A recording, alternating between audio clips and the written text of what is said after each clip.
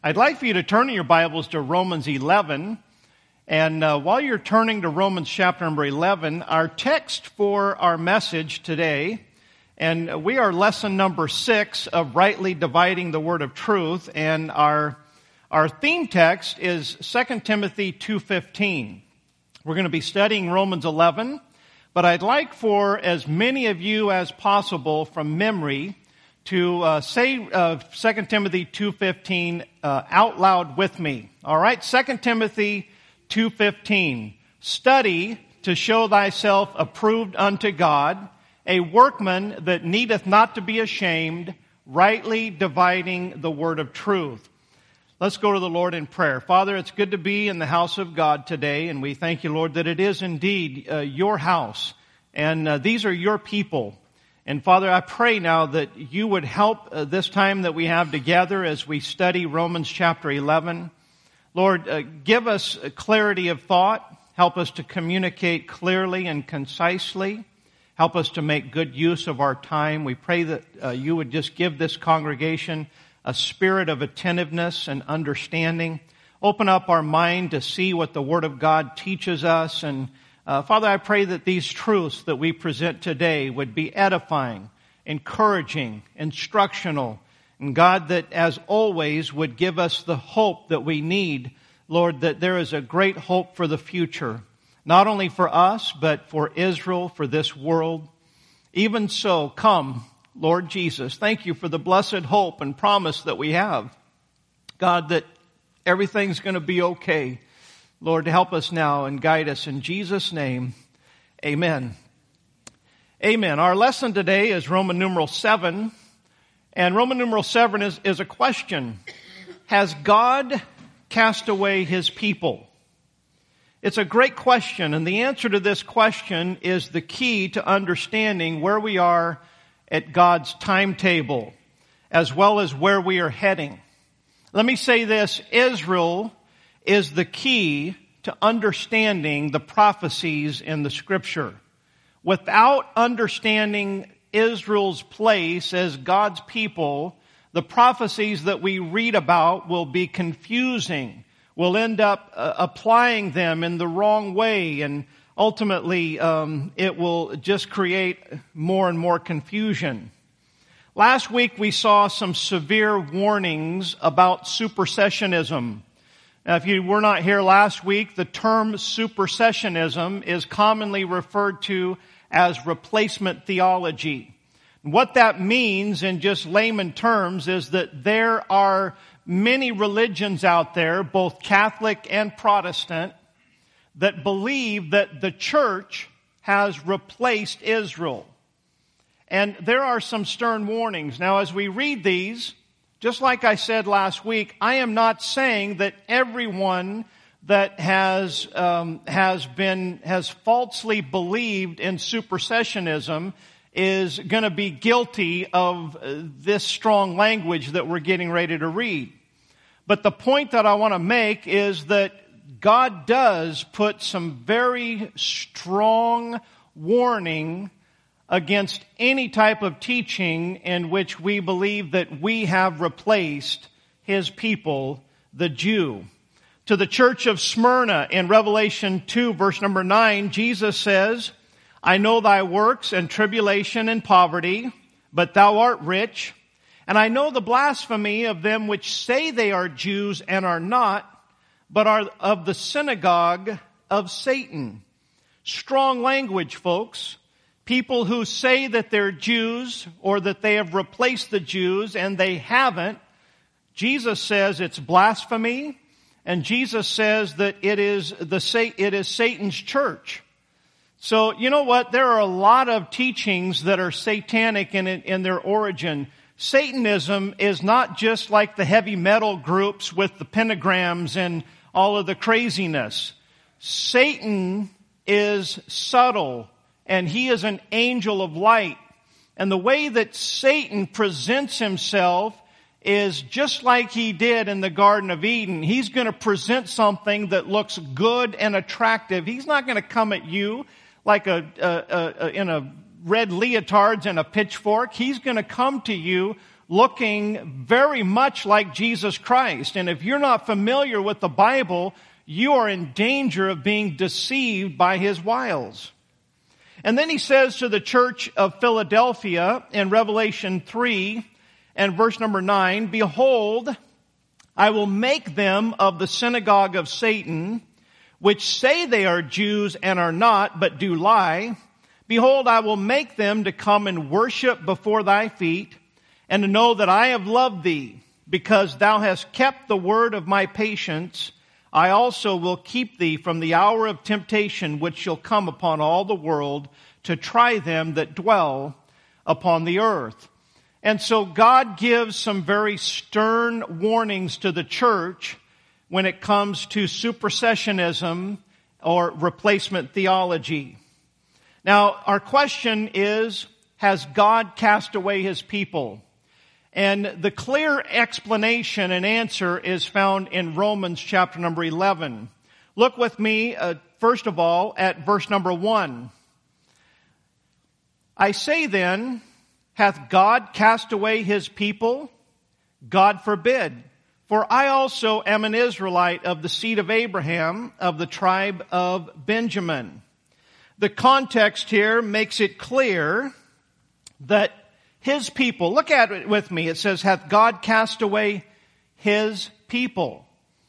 And then Paul goes on to say, God forbid, I'm also an Israelite of the tribe of Benjamin. So obviously the his people is referring to Israel, not the church. Now Paul was saved and he was part of the church, but in the context of verse number 1, he's not saying that I'm one of God's people because I've been saved.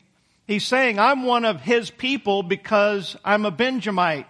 I'm of Israel. And so obviously the context makes it clear. Has God cast away Israel? Well, obviously in verse number 1, the answer would be God forbid. And then in verses 2 through 5, we're going to see that even though Israel has rejected God and rejected the Lord Jesus Christ, there are some Israelites who end up, getting saved. The early church was filled with thousands and thousands of people who had accepted the message and had repented and believed on Jesus Christ. Verse number 2, Paul goes on to say, God hath not cast away his people which he foreknew. Wot ye not what the scripture saith of Elias, how he maketh intercession to God against Israel, saying, Lord, they have killed thy prophets and digged down thine altars, and I am left alone, and they seek my life. But what saith the answer of God unto him? I have reserved to myself 7,000 men who have not bowed the knee to the image of Baal. Look at verse number 5. Even so then, at this present time also, there is a remnant according to the election of grace. Listen, there are Israelites, Jews if you will, that are saved. And those saved Jews are part of the body of Christ. Ephesians makes it clear there is one body. There's not a Jewish church and a Gentile church. The Jews that got saved early on in Acts and the Gentiles that got saved after Acts chapter number 10, we all got to be part of one body, the body of Christ. One Lord, one faith, one baptism. Now, this remnant, if you hold your place here, and this is kind of an add-on, but I want you to look at Romans chapter number 9 with me. And as we're seeing here in Romans 11, that verse 5 said there's a remnant according to the election of grace. I want to spend a few minutes here this morning talking about the election of grace because there's a lot of confusion in Christianity and has been for some 2,000 years regarding the term election. In Romans chapter number 9 and verse number 11, Paul here is giving an analogy and he's talking about Jacob and Esau.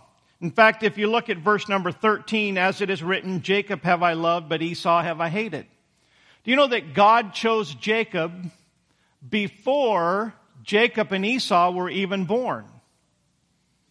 Now, if you recall, we read in Romans 11:5 that it says that, in verse number, I've got to find my place here.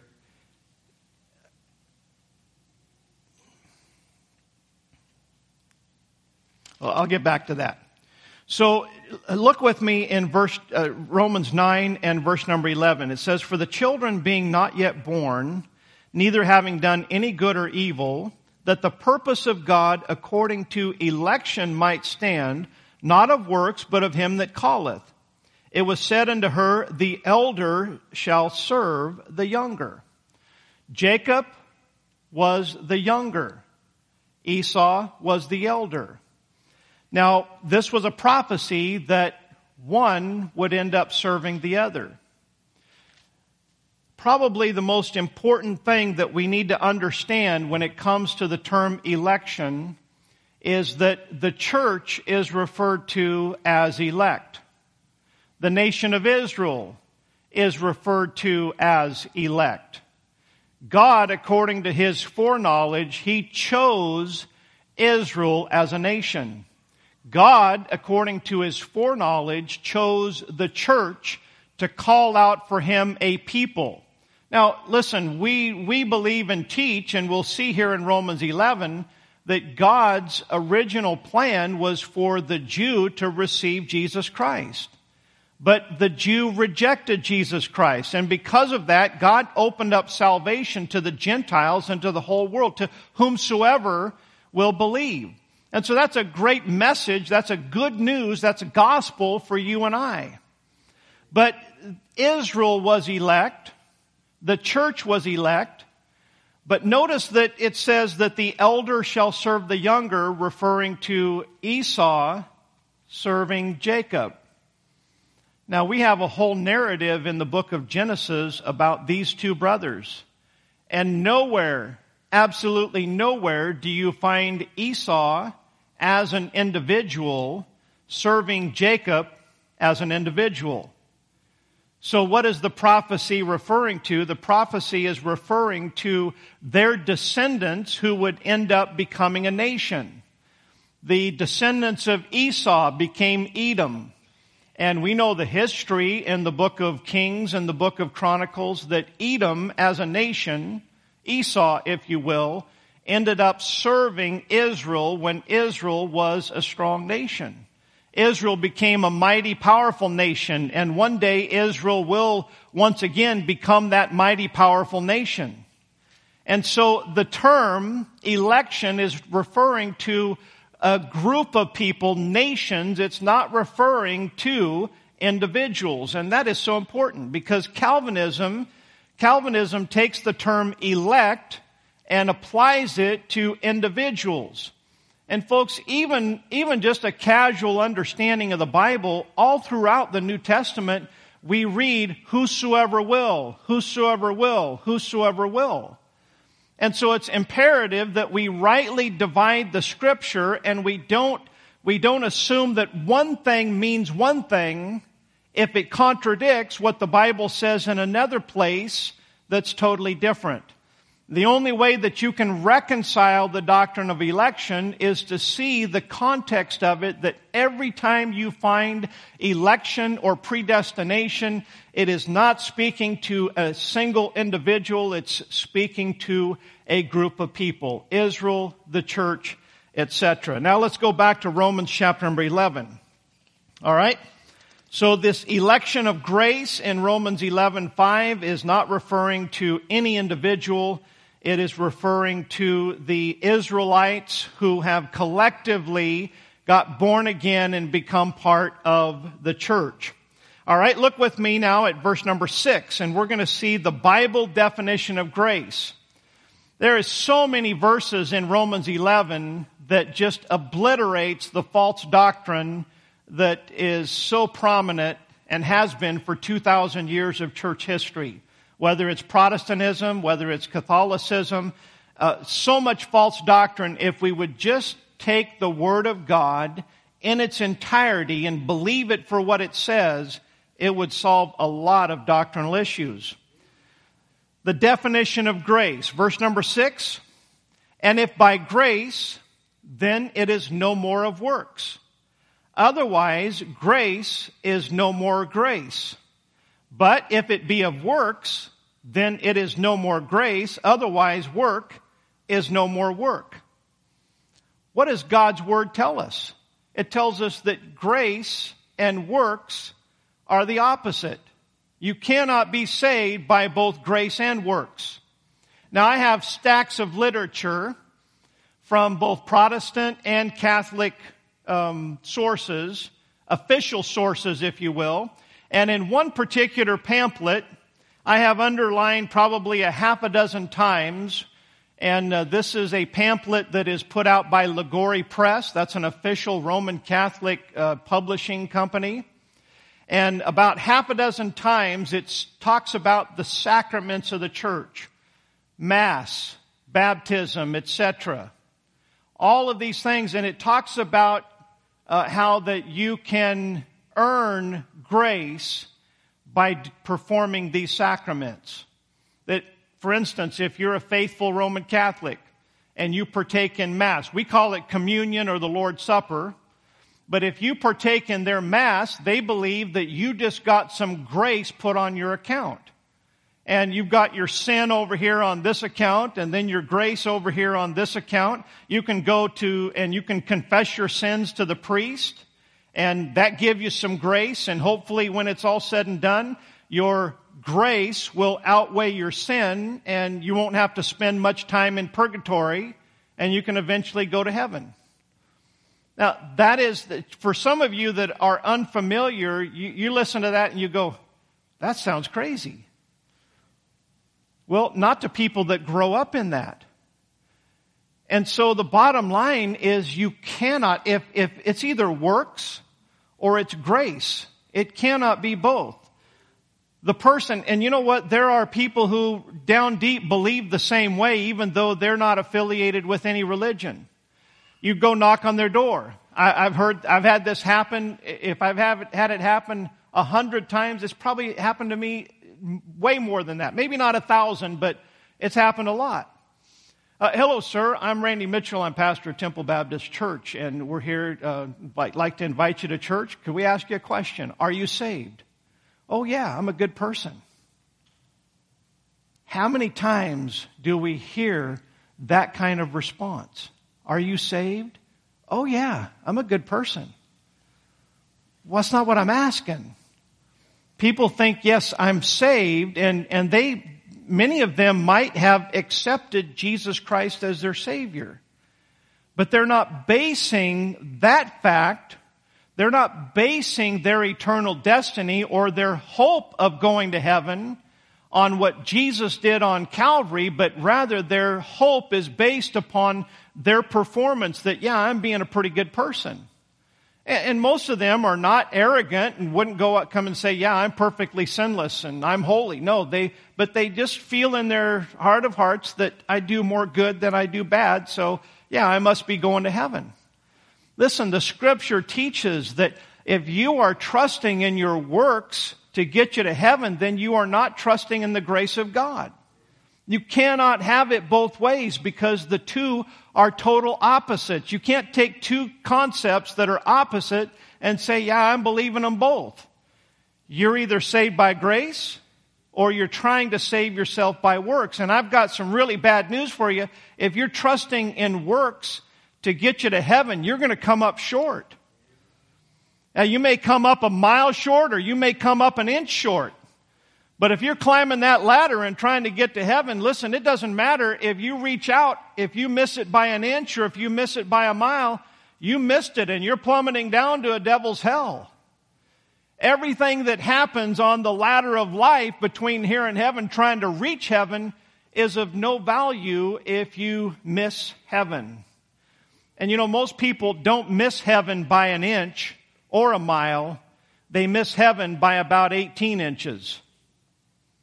What do you mean by that, preacher?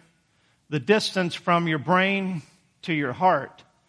There are many, many people, many Christians that, yeah, I'm saved because I have the right answers. But it's all in the head and it's not in the heart. When you believe in Jesus Christ from the heart, it will change your life. It's a powerful, powerful experience. And so the Bible definition of grace is that you cannot earn it. It's either grace or it's works. Verse number 7, I've subtitled verse number 7, be careful, but don't be cunning. And I want to show you the difference between being careful and being cunning. Verse number 7, what then? Israel hath not obtained that which he seeketh for, but the election hath obtained it, and the rest were blinded. Notice here how that give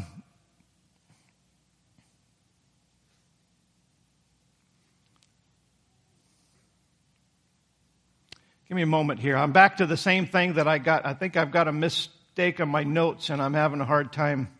Okay, I'm back on track. Forgive me. A lot of information here to keep track of. So it says here that Israel hath not obtained that which he seeketh for. Notice how that Israel, which is many people, are referred to in this particular verse as a he, as an individual. And that is within the context. And this is the most important overlooked fact in all forms of false doctrine regarding election. Calvinism, if you will. Even though it is a he, an individual, the entity who makes up Israel, this isn't speaking of any particular Israelite. It's speaking of Israel as a whole. Ephesians chapter number 4 and verse number 14 says that we henceforth be no more children, tossed to and fro and carried about with every wind of doctrine by the sleight of men and cunning craftiness whereby they lie in wait to deceive. I wanted to give you that verse in conjunction with Romans 11:7, and really the entire context that makes Israel as a group of people, not individuals, because any doctrine, now just file this away, any doctrine that requires you to connect a bunch of dots in order to make it make sense, it might just be cunning craftiness. And you know what? I've read, I don't know how many books that I've read on Calvinism. Probably 15, 20 books easily. And the common denominator of Calvinism is that you have to have this complex system to make the Scripture say what you're wanting it to say. You do understand that according to Calvinists, whosoever doesn't mean whosoever. And they will take you on a cunning, crafty tour through different verses and say, see there? So whosoever doesn't always mean whosoever. Well then, I just look at it like this. Why would God say whosoever then? I mean, is this just some kind of a little cosmic joke that he's playing on us? Kind of a trick? I remember when I was a kid, I heard about other kids doing this. I thought this was so funny, I got to try it sometime. I took one of, is either my mom's or sister's old pocketbook, and we tied some fishing line onto the handle of it, and we put it out in the middle of the road at night. And, somebody's going to come along and see that pocketbook in the road. They're going to stop, get out of the car, and come get it. And when they go to pick it up, we pull it away from them. And I thought, that just sounds like such a great prank, and so we're going to do that. And so me and a couple of the neighborhood kids, we hid behind a bush, and we did that. And the guy came chasing after us, wanting to kill us. I mean, we ran and we got away from him and we hid, but he was cursing and he was mad, and I think that we would have gotten hurt if he would have been able to catch us. And I thought, that wasn't quite as funny as I heard it. But it's almost like Calvinism is almost like God saying, here's salvation. And somebody that's not elected can try to get that, but no, I'm just kidding. I didn't really mean you, because you're not one of the elect. Listen, I have a hard time believing that God is like that. And I don't have to believe that God's like that, because I can understand that election in the Scripture is referring to a collective group of people or a collective nation and not an individual. Let's look now at verses 8 through 10. And we will see here that there is a danger of rejected light. Now listen, ladies and gentlemen, boys and girls, you are here in a church service at a Bible-believing church. And I understand that there are probably many other churches that you could go to today and you could watch a better show. I understand that. And I understand that not every church is the end-all, be-all, and every ministry has its strengths and has its weaknesses. I'm fully aware of that. But I'll tell you one thing that you will find here at Temple Baptist Church. You will find that the focus is on the Bible, on the Word of God. And regardless of, and I pray this many, many times. I prayed it last night. Lord, help me to bring the congregation the truth from the Word of God. If I fail in any area, that is the area I do not want to fail in, is giving you as much Bible as possible. If you love the Bible, then you're going to love it. If you really don't care about the Bible, then you might find it very boring. But how many times have I seen people that have really rejected God, rejected the light, and they just keep coming to church, and they keep hearing the preaching over and over and over, and yet they don't respond to it. Oh, they know, yep, I know that's true, but they just don't do it. Or there is something about rejected light that makes the heart harder and harder and harder. You know what? Have you ever been in a lightning storm and be looking at the sky and all of a sudden one of these huge lightning bolts come down the sky and it just almost hurts your eyes? Now, that happens one time and it doesn't happen repeatedly. But you know, if you've ever been around a strobe light, you get around a strobe light in a dark room and eventually you're going to have to close your eyes because you can't handle that. And it's the same way, light that is not responded to, eventually you have to close your eyes because the light will become uncomfortable and ultimately it will become painful. Verse number 8, according as it is written, God hath given them the spirit of slumber, eyes that they should not see, and ears that they should not hear unto this day. And David saith, let their table be made a snare and a trap and a stumbling block and a recompense unto them. Let their eyes be darkened that they may not see, and bow down their back alway. The danger of rejected light. In verse number 8, we have a reference to some of Moses' last words to Israel. It's Deuteronomy 29, verse 2 through 4. And I'll not take the time to read it, but if you're taking notes, it is on the screen. This is a total reference to where Moses said, and he prophesied that, hey, Israel, God still hasn't given you a heart to understand. Moses perceived that as long as everything was going okay, Israel would follow God. But he had seen it time and time and time again that when the circumstances change, Israel's heart would just go right back to Egypt, would go right back to grumbling and mistrusting God and mistrusting Him. And listen, that has been their personality since day one. Rejected light can be worse than no light at all. Isaiah 29 and verse number 10. For the Lord hath poured out upon you the spirit of deep sleep, and hath closed your eyes. The prophets and your rulers and seers hath He covered, and the vision of all is become unto you as the words. Watch this. Let me stop for a minute here. Pay attention to this prophecy in light of what's going on in America today.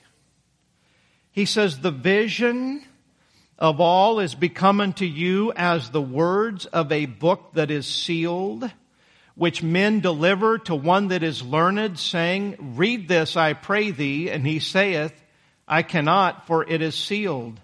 And the book is delivered to him that is not learned, saying, Read this, I pray thee. And he saith, I am not learned.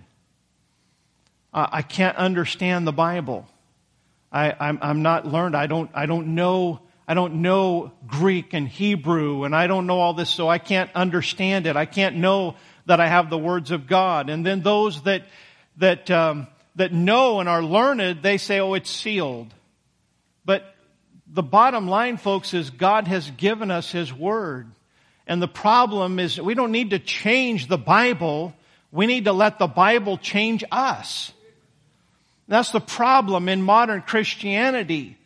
Most of the men standing, as far as that goes, men and women that are standing behind pulpits in America today, you know what they're doing? They're not using the Bible to judge us. They are judging the Bible. And that's why they can explain away all of the precepts in the Bible and just do whatever our culture says is okay. Listen, there may be a lot of progressivism going on in America today that has gone continually and further away from our founding fathers of this nation. But the fact of the matter is before progressivism started happening in our nation, it started happening in our pulpits. I mean, homosexual marriage, women preachers. Say, preacher, you're getting in some pretty forbidden territory. Hey, bottom line is I know what the Bible says. And there has been no memo from heaven where God said, you know what, I didn't mean that.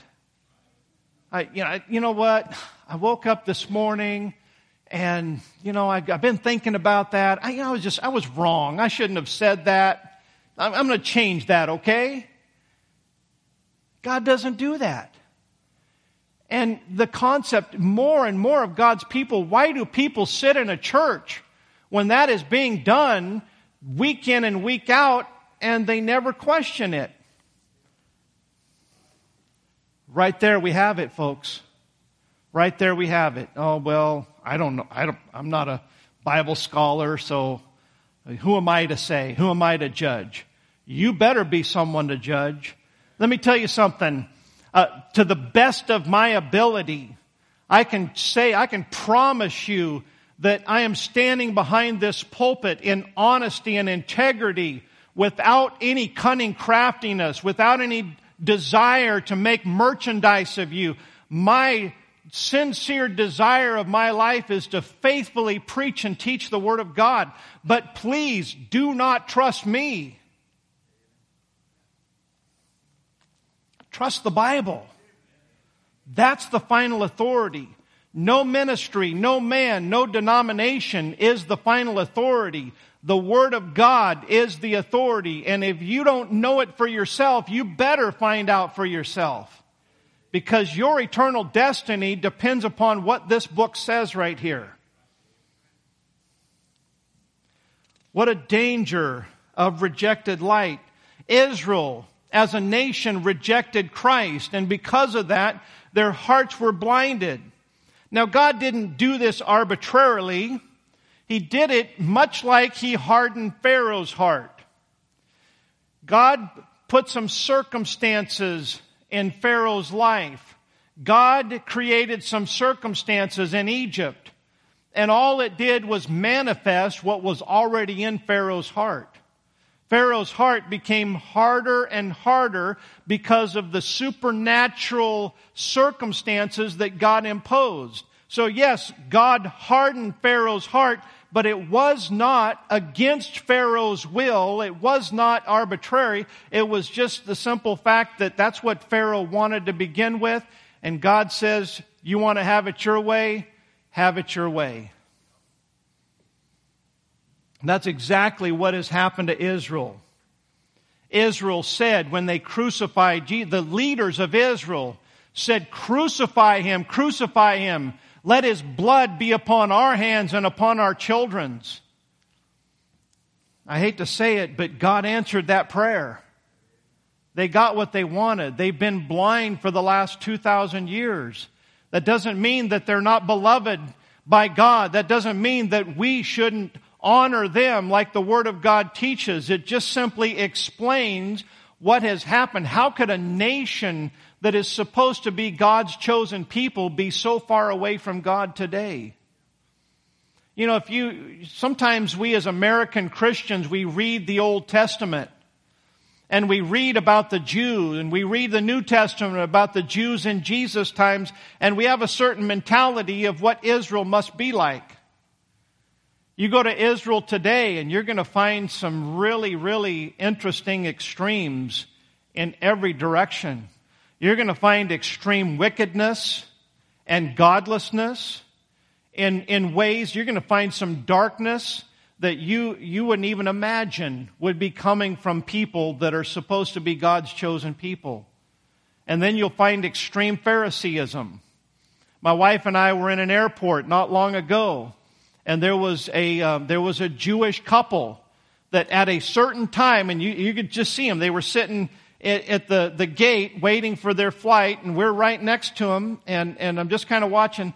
They had a little box that was strapped to their forehead, and they got their scripture out at a certain time. They went to the window of the terminal, and they looked a certain direction, and they started chanting and reciting, bobbing their head back and forth out of their book. And I thought, that's pretty interesting. But Jesus explained and described that in His days. He said they make broad their phylacteries. Now, I mean, they did that like clockwork. But Israel, they go through the motions, but they are not, their heart is very, very far away from God. Now look with me, and I got to hurry here. Verse number 11. I say then, have they stumbled that they should fall? God forbid, but rather through their fall, salvation is come unto the Gentiles for to provoke them to jealousy. Now if the fall of them be the riches of the world, and the diminishing of them the riches of the Gentiles, how much more their fullness? Did Israel fall or not? Notice the double usage of the word fall in both verse 11 and verse number 12. Have they stumbled that they should fall? Verse number 11 says, God forbid. But look at verse number 12. Now, if the fall of them be the riches of the world.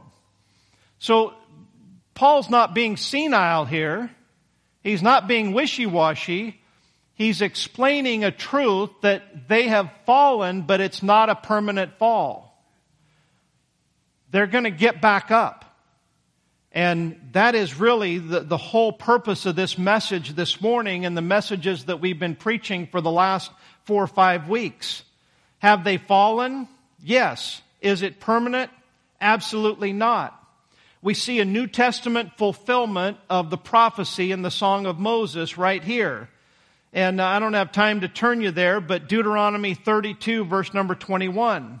And because of their fall, salvation is opened up to the Gentiles. Why? Why did God open up salvation to us? Because He just loved us so much? Oh, I know, I get it. I know why God decided to save us Gentiles. Because when He was on the cross, I was on His mind. He was thinking about me.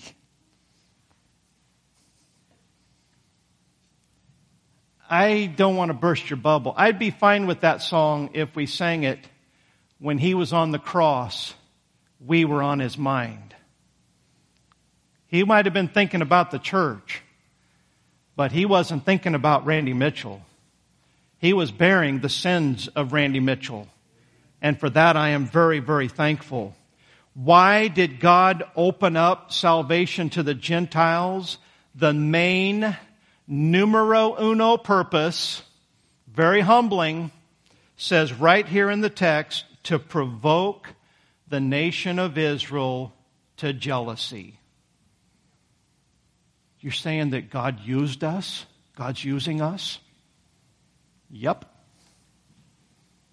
And you know what? I am perfectly okay with that. Because I was a Gentile outside of the commonwealth of Israel, and I was on my way to a devil's hell with no hope in this world. And because of this very fact, God says, I'm going to save you, Randy Mitchell. I'm going to save you, and you can put your name right in there. And I've got a bigger purpose in mind, but you don't have to worry about my bigger purpose. You just need to worry about my Son, Jesus Christ. And if you'll trust Him, then I will save you, and I will give you my grace. The text makes it so clear. He did that to provoke the children of Israel to jealousy. Verse number 13 shows how that we benefit greatly, but it's not about us. For I speak to you Gentiles, inasmuch as I am the apostle of the Gentiles, I magnify mine office, if by any means I may provoke to emulation them which are my flesh, and might save some of them. Once again, Paul's saying, look, I'm the apostle to the Gentiles. I magnify my office, but it's not because of you, Gentiles. It's because of God's people, the children of Israel. Now look with me at verse number 15. In verse 15, we see further confirmation that Israel is going to be reconciled. God's going to go from the Gentiles back to the Jew.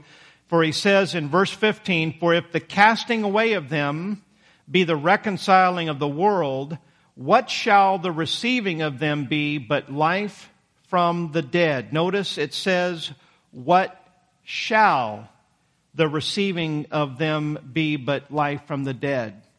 Crystal clear that that the receiving of them shall be life from the dead. It's going to happen. It's prophesied. It doesn't say that it might happen or that God hopes that it is going to happen. He says it shall happen. You know, it's one thing for free food to be given to a beggar. Now, if I'm a beggar and I'm hungry, I would be pretty happy about somebody giving me free food. And that's what's been going on for 2,000 years. The lost Gentile world has been getting the free grace of salvation. And that's a wonderful thing. But it's a different thing to be given some free food compared to owning the farm and the food factory. When Israel is received back from the dead, if you will, then the farm and the food factory, if you will, the gospel is going to be an amazing thing here on planet Earth. It's not just going to be a morsel or a crumb from the master's table. It's going to be an entire spiritual buffet for planet Earth. I'm looking forward to it. Verse number 16, for if the first fruit be holy, the lump is also holy, and if the root be holy, so are the branches. That term holy means to be set apart for God. Paul is making it clear that Israel is still holy, even though they may not be acting holy. The first fruit and the root both represent the patriarchs. Israel has not been replaced. Israel is holy. They are still set apart. They are still God's chosen people. If you skipped ahead to verse number 28 and verse number 29, it says, as concerning the gospel, they are enemies for your sakes, but as touching the election, they are beloved for the fathers. Notice the punctuation at the end of fathers. It's not talking about God our Father. It's talking about the fathers of Israel, Abraham, Isaac, Jacob, and so forth, the patriarchs. They are beloved for the fathers' sakes, for the gifts and calling of God are without repentance. You know what that word repentance means?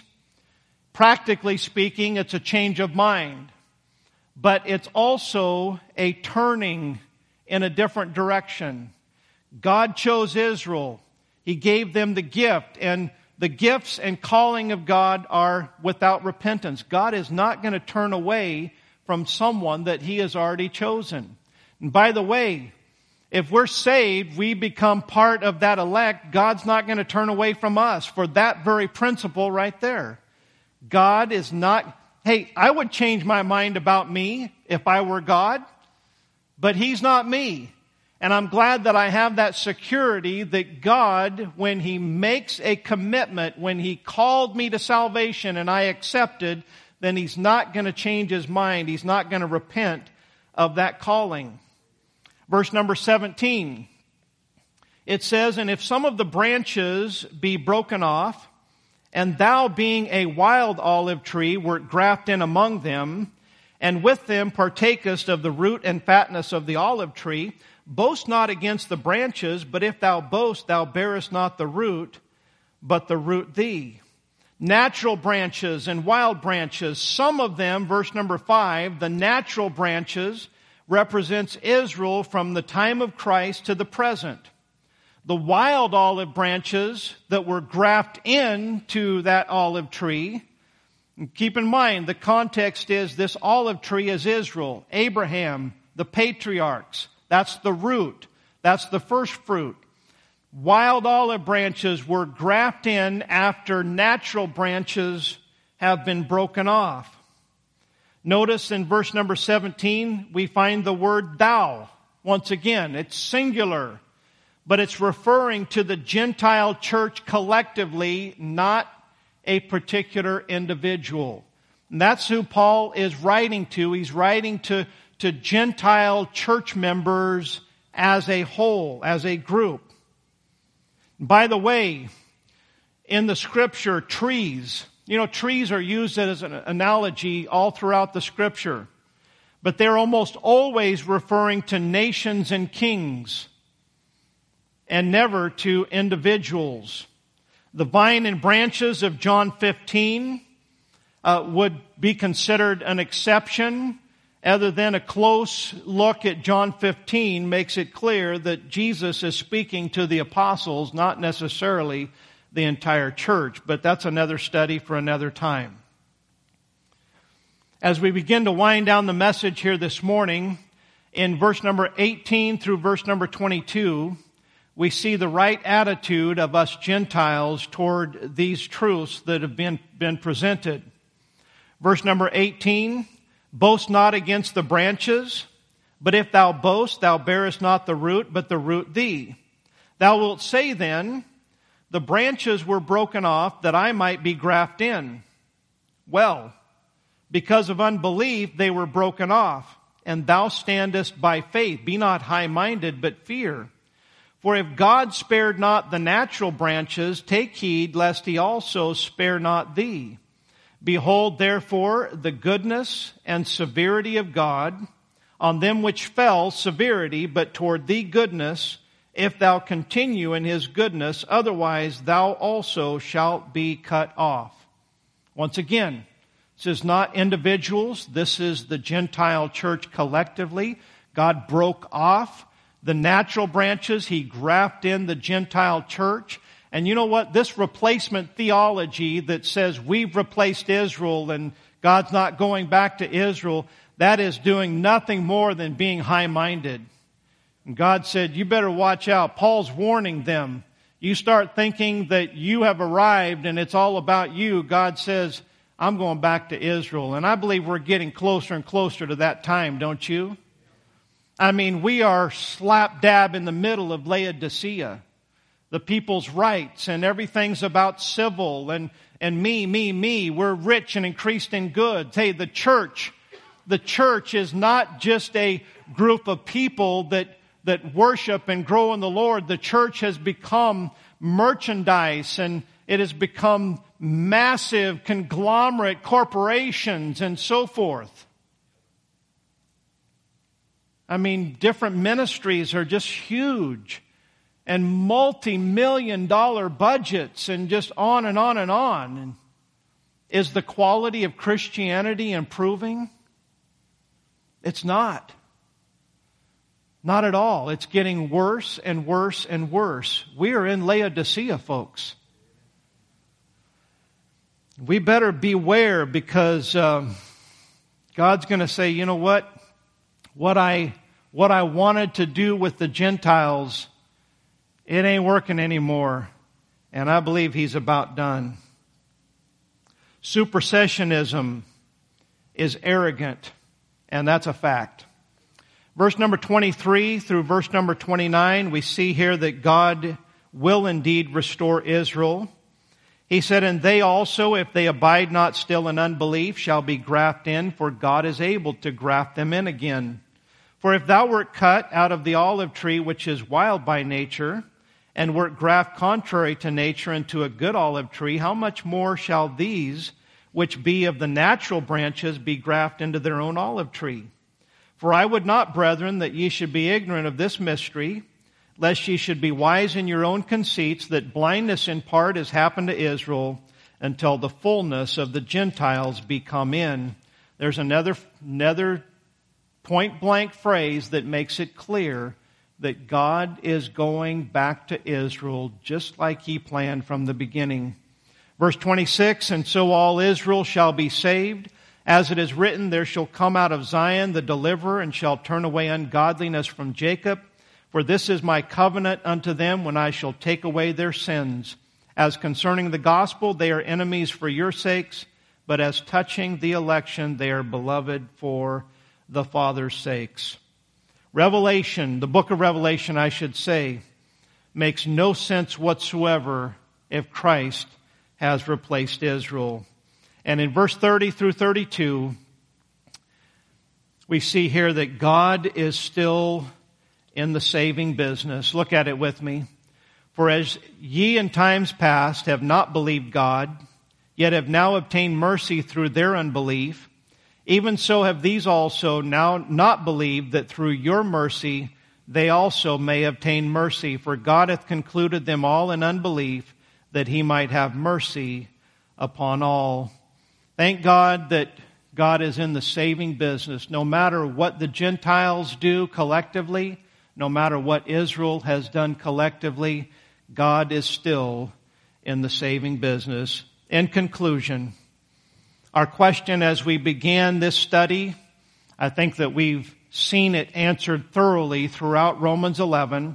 You know, for someone to say that the church has replaced Israel, I don't know what they do with Romans 11.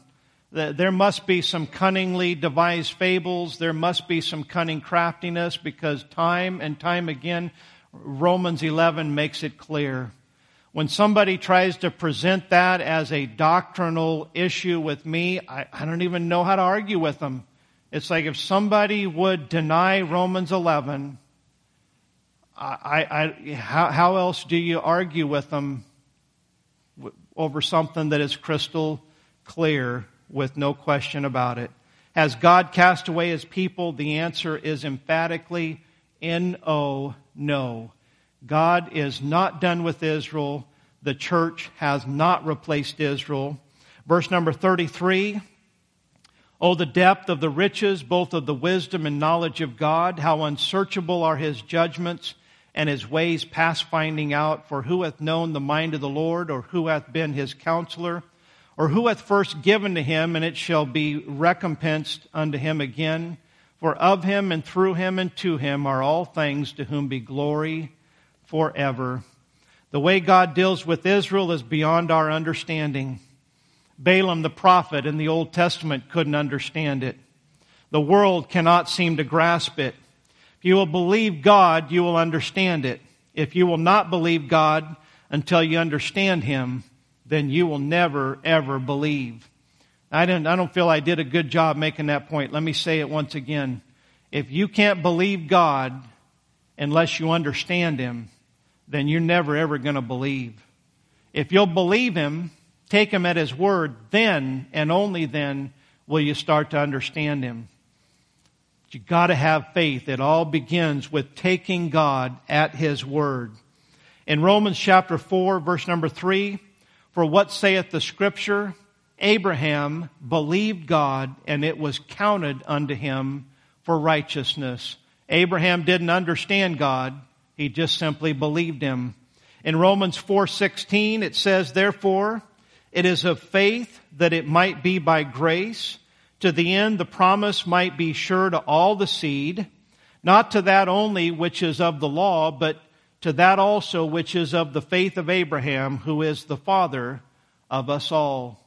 The church has not replaced Israel, but Abraham is the father of faith, and we, as wild olive branches, can be grafted in by faith, just simply by believing the gospel of Jesus Christ, and we can get in on that root and fatness of God's promises, not to Israel as a covenant, but rather the promise of faith. We can be saved if we just simply take God by faith, just like Abraham did.